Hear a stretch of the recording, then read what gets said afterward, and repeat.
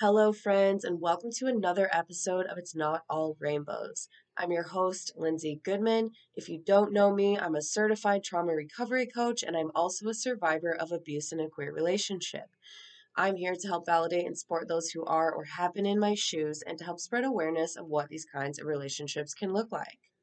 Today, we're going to talk about the abusive people who are also experts in domestic violence. I'm not going to name specific groups or like describe what these people might be like. I'm not going to say like, oh, well, it's always going to be these people or those people, but I'm going to give a couple of examples that sort of make it very interesting for survivors. I know that sounds really vague, but we're just going to dive right in after I do my struggles and successes. This week, my struggle is that I'm still sick. I've been sick for over a week.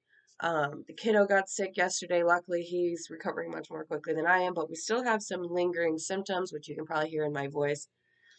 And I'm just kind of over being sick. This is my second, like, really big sick this year that just kept me in bed for several days. And I'm just, yeah, I know we all are. It's been a yucky time. This season's been rough for a lot of people. So, a success is that a year ago at this time, a year ago, the last week of 2021, I had just gotten back to Washington after being gone for 3 weeks with my son after we left my abuser. And I had to go to the house where I lived with them and clear everything out. I luckily had help clean the house. They just took a couple of things that were theirs. They didn't own a lot of things. I think they keep it that way on purpose. Left me with like a bunch of stuff, which is fine. And a year ago today, I dropped the key off for the landlord. I left that house for the last time and closed up that chapter, which obviously felt really incredible. And it feels really cool to be a year removed from that. Obviously, when we first leave our abusers, we have an entire year of milestones. And I still haven't quite checked off. I'm ready for April. I'm ready for April. I'm not gonna say what the milestone is because I don't want to jinx it, but I've had a lot of milestones. They start in August and they lead all the way up to, like I said, April. So that goes to show you, how difficult it is to get out of these relationships and how long it can like really drag out. If my milestones of like, oh, it's been a year since this go that long. Anyway, we all know that. Y'all are here. You already know that. It takes a long time and it's a huge struggle. So, but yeah, being a year removed from that moment of setting the key on that counter in that empty house, walking away from this place where I was abused, where my son was abused, where my pet was used as a pawn, all of that stuff. Lovely, beautiful. All right, so let's talk about this. I haven't really talked about this a lot.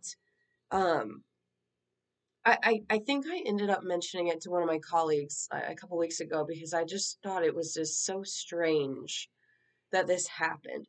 So what I'm going to do is I'm going to tell this story. I'm going to tell this like personal story of mine. And then I'm going to talk about why that might be, why this is something that abusive people might do. So, very early on in my relationship with my abuser, we started dating in June of 2019, and it was around October of 2019. They decided to go to a local domestic violence shelter and take like a 6 weeks course to become a volunteer at the shelter to help ostensibly other people, other women who are being abused, who are going to the shelter for the help. They were going to answer phones and help people work through, getting out of abusive relationships and things like that. They went like several nights a week. You know, I was hanging out with the kiddo, and I remember thinking like, wow, this is a really amazing thing for them to do. I don't know if I could do that. I don't know if I could help other survivors. That might be too triggering for me. I'm smiling if you are on the podcast because that's exactly what I do now. This is what I do in my one-on-one coaching. I hear some wild things, and obviously, I am not to be called in the event of an emergency. I am not someone who's going to be able to come to your house and help you. I am not someone who works at a domestic violence shelter, but that's what I do. I hear all these crazy stories. I help educate people on abuse and what abuse looks like, And yeah, just so funny, these limiting thoughts that we can have where I was like, oh, I can never do what you're doing. I think that would be too hard for me. Anyway, the reason why that would be too hard for me, or so I thought, is because when I was 18, I went through something horrific. Um, so trigger warning here, in terms of physical abuse. Obviously, you're listening to a podcast about abuse, so that's kind of a blanket warning when you're listening. But um, I fought for my life at the hands of a man who was 5 years older than me. There was a weapon involved. By the time the ambulance came, they were like, if your heart rate would have been up much longer, you wouldn't be here. Super traumatic. Again, this isn't something that I talk about very much. I think probably because it feels hard for survivors. Many of us go through more than one traumatic abusive relationship, or maybe we're like, well, my brother or sister used to do this, and then I had a partner.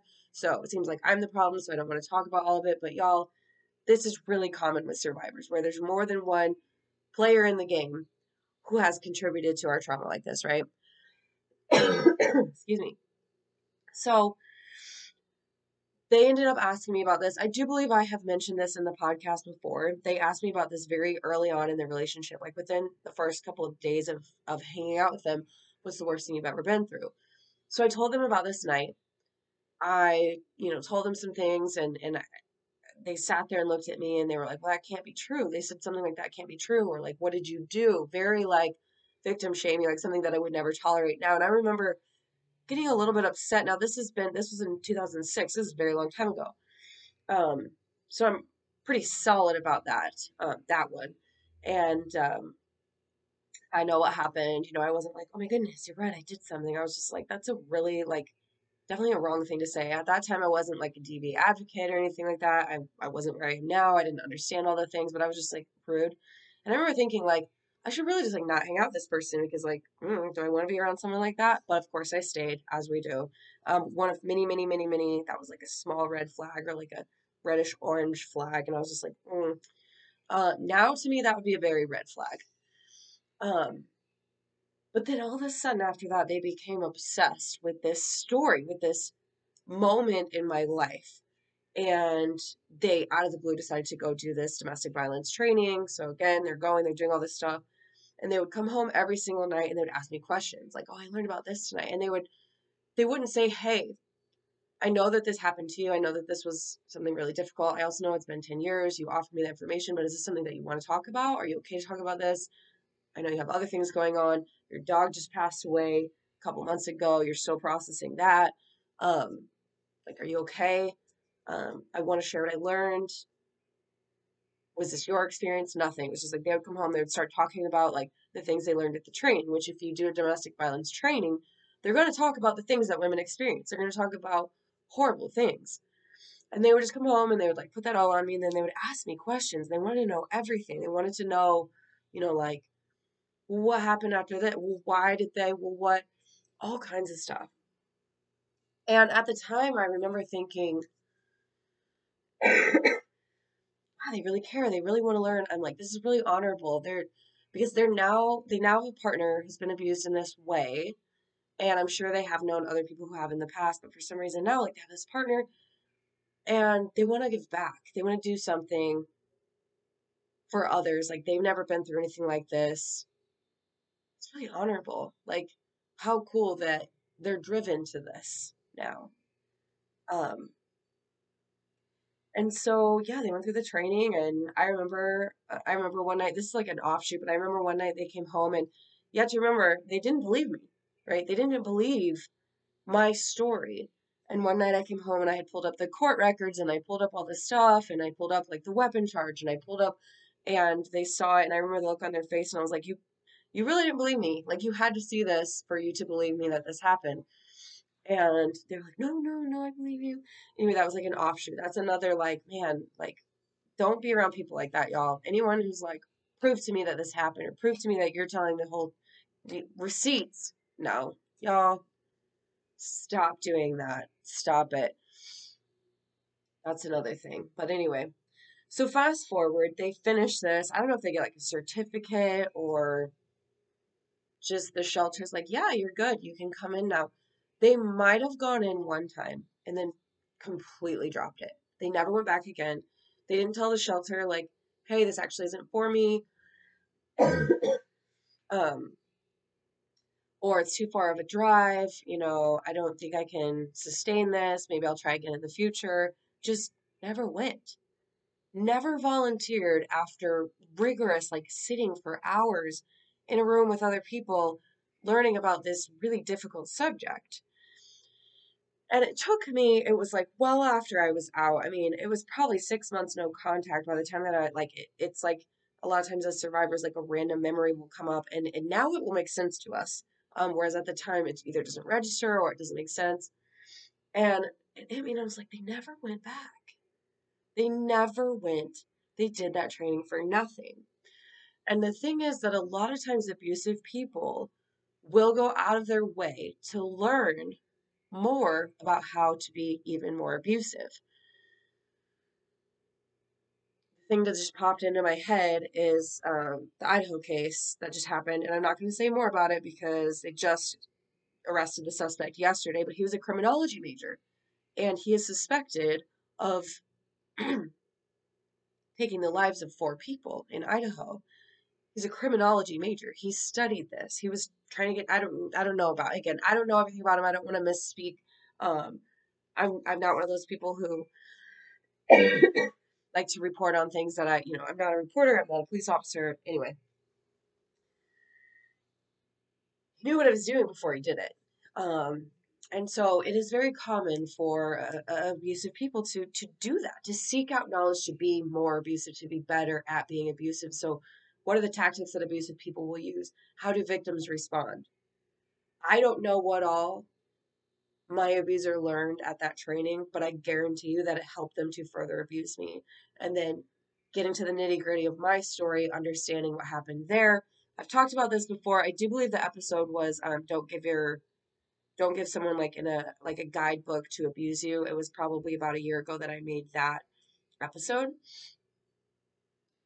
where I talk about like holding back our deepest, darkest trauma until we really feel like we know someone versus like trauma dumping when we first meet, because an abusive person will then use that to continue to abuse you.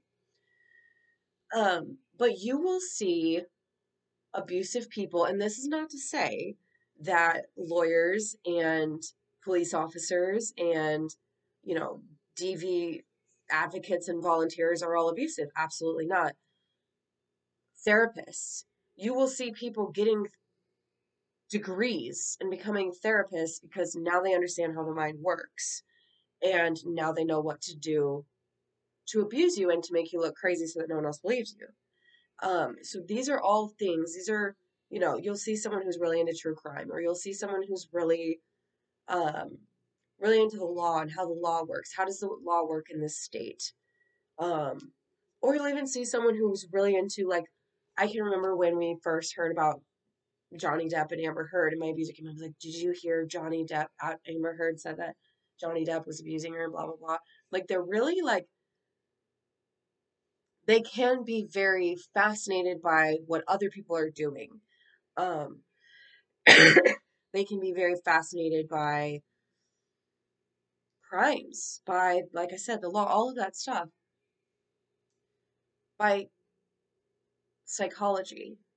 Um, and I have talked about this before. Again, I have a whole entire episode about why it's not a good idea to go to therapy, couples therapy with an abusive person, is that they are going to learn better ways to control you, to hear more about your trauma, to keep you vulnerable, to get the therapist on their side, to be able to get into your brain and just pull the strings. It's really scary. It's one of those things that as survivors, we're like, am I safe anywhere? Like, what is trust? What's like, because you think, oh, this person wants to go into psychology, or this person's really reading like self help. I just like literally just now, like, I remember like towards the end when I was leaving, my abuser was like, all of a sudden they wanted to study polyvagal theory and they had notes about it. And it was like, ostensibly, it was like, it's so that I can help you calm down when you get triggered. Because, Lindsay, you're so crazy and you get triggered all the time and you like can't regulate yourself. Like, they learn about this stuff. They learn about they'll learn about narcissism and they'll use those words, but they'll use it for you. They'll call you a narcissist. They'll learn words like gaslighting, stonewalling, and all of that stuff. Mine did not, luckily. But they'll learn about some buzzword in psychology and then put it on you. They'll learn about mental health disorders and put it on you. Well, I think you have borderline personality disorder. I think you have this. I think you have that, and they'll put it on you. And again, my point in all of this is that it's very scary because abusive people will use this kind of knowledge to further abuse you, to control you, to keep you in the home with them, unsafe, unable to escape, um, unable to reach out for help because they know how to counteract it. They know, when you're about to pick up the phone to call 911, they'll say something to you. They'll say something to you to get you to change your mind. Or the police come in, they'll turn it on you. We see that a lot. We see with Gabby Petito, we saw the police come and Gabby was frantic and he was calm. He was calm. And so they'll turn it on you because they know what the police are looking for. The frantic person caused the problem. This person can't keep her hands to herself. She's not regulated. She's, what's the word, hysteric. She's a woman. She can't. He seems calm. Let's put him in a hotel. They know what to do. They know how the brain works. They know um, what someone who's being abused is experiencing and going through and all of that stuff. And they were watching it happen in you. And they're like, yep, this is what I learned in my training. I know what to do from here. Now, again, I'm not saying that everyone who, studies those things or volunteers at a shelter is abusive. And I'm also not saying that all abusive people will do this. Not all abusive people are going to dabble in any of that stuff. Um, but this is definitely something that I experienced that a lot of people I know, in fact, one of the guys that I follow on Twitter who I absolutely love his content. I don't know how you say his last name. Andrew Sicchetti? Because I feel like it's Italian. Last name. I don't know. I'm showing it on YouTube. No, I'm not. Right. It's right. Yeah. Anyway. Um, his ex-husband wrote the domestic violence, he's a lawyer, I believe. I don't want to misspeak, but he wrote the domestic violence like policies for the area that he lives in, whatever. I don't want to misspeak. That's something that I really try to avoid, which makes it hard because sometimes I'm like, I don't have this exact information. So I just said a bunch of, you know, random stuff and nobody knows what I'm talking about. But that is a perfect example of someone who has all of this knowledge, who has this position. They're a lawyer and they're using it to further abuse their partner, to keep that person trapped, to use the system. That's a lot of power. Um, so yes, I know I'm not the only one who's experienced something like this. It can be large scale, like the lawyer keeping their husband stuck. It can be small scale, where again, it's just this person who reads this book about polyvagal theory and makes notes and is like, hey, I'm learning about this. And like actually does the opposite. Like, I'm not actually going to do the things that it talks about to calm your nervous system. I'm going to do the opposite, right? That's really scary. So, keep your eyes peeled for this kind of thing. A lot of times, like, I don't know what the answer is in terms of what we can do about it while we're in it. But if you are being abused and you notice someone using this stuff, again, try to stay removed from it as much as is safe to do so. We know that, the gray rock method really is helpful in these situations unless the person is going to react in a physical way and then that puts you at physical risk. We don't want to do that ever. um, but I hope that this episode will help some of you after the fact. If you have memory, because a lot of people, like, I'll share something and they'll be like, oh my gosh, memory unlocked. And unfortunately, as we know, sometimes that's difficult because it's very triggering and it's hard and it's another thing we have to work through. But my hope is that this gives you another puzzle piece, because as survivors, we're constantly putting together puzzle pieces of what happened to us and why, and we're not ruminating, but those little aha moments can be very helpful in our healing, because now we know, we're like, oh yeah, they did that. They definitely did that. Don't like it. Makes sense. Pop that in your puzzle and, process it in whatever way is healthy for you, and keep moving, hopefully. I'm going to go ahead and wrap this up. Like I said, I'm still sick, so it is kind of a struggle, and 20 minutes is a long time to talk when you're sick. Um, this is gonna be I think this is gonna be the first podcast of the new year. So happy New Year, everyone. I hope you had a really great New Year's Eve celebration or whatever you did if you chose to sleep. And I hope that all of you have a wonderful 2023. I don't know what's in store for me. I don't have a lot of goals. I don't have a lot of plans. I'm just kind of winging it here. So I wish you all the best. I thank you for coming on this ride with me. I can't believe that I have a full year of recording this podcast for all of you. I started it in late 2021, but 2022 was a full year of podcasting for me, and I'm really proud of myself. Um, and I'm just so grateful for all of your feedback and, telling me that you've listened to this episode or, what this episode meant to you or how it helped you. That always does mean a lot to me. So please do that. And on that note, if you like this podcast or if you're on YouTube, please rate, review, subscribe. It really means a lot to me and it really helps get this content into the ears of the people who need it the most. And last but not least, as of now, I am still hosting a trip to Greece in August of 2023. If you want to tag along, um, I believe it's going to be 10 people. If we can get 10 people to go, we'll head out there. We're going to do Santorini. We're going to do Athens. It's going to be a really good time. My goal is to have a safe space for LGBTQ folks like myself, survivors of abuse like myself, people who are just out here trying to heal, cycle breakers, trying to do better for their kids, trying to just have a safe, calm nervous system and travel with a really cool group of people. That's my goal. So please reach out if you have any questions about that. If not, the link is in my bio pretty much on all my social media. I also have a highlight on Instagram if you want to look into that. I would love to meet all of you and hang out there and just have a really good time. So that's all for this week. Again, Happy New Year. Take care of yourselves, drink some water, and I will see you next week.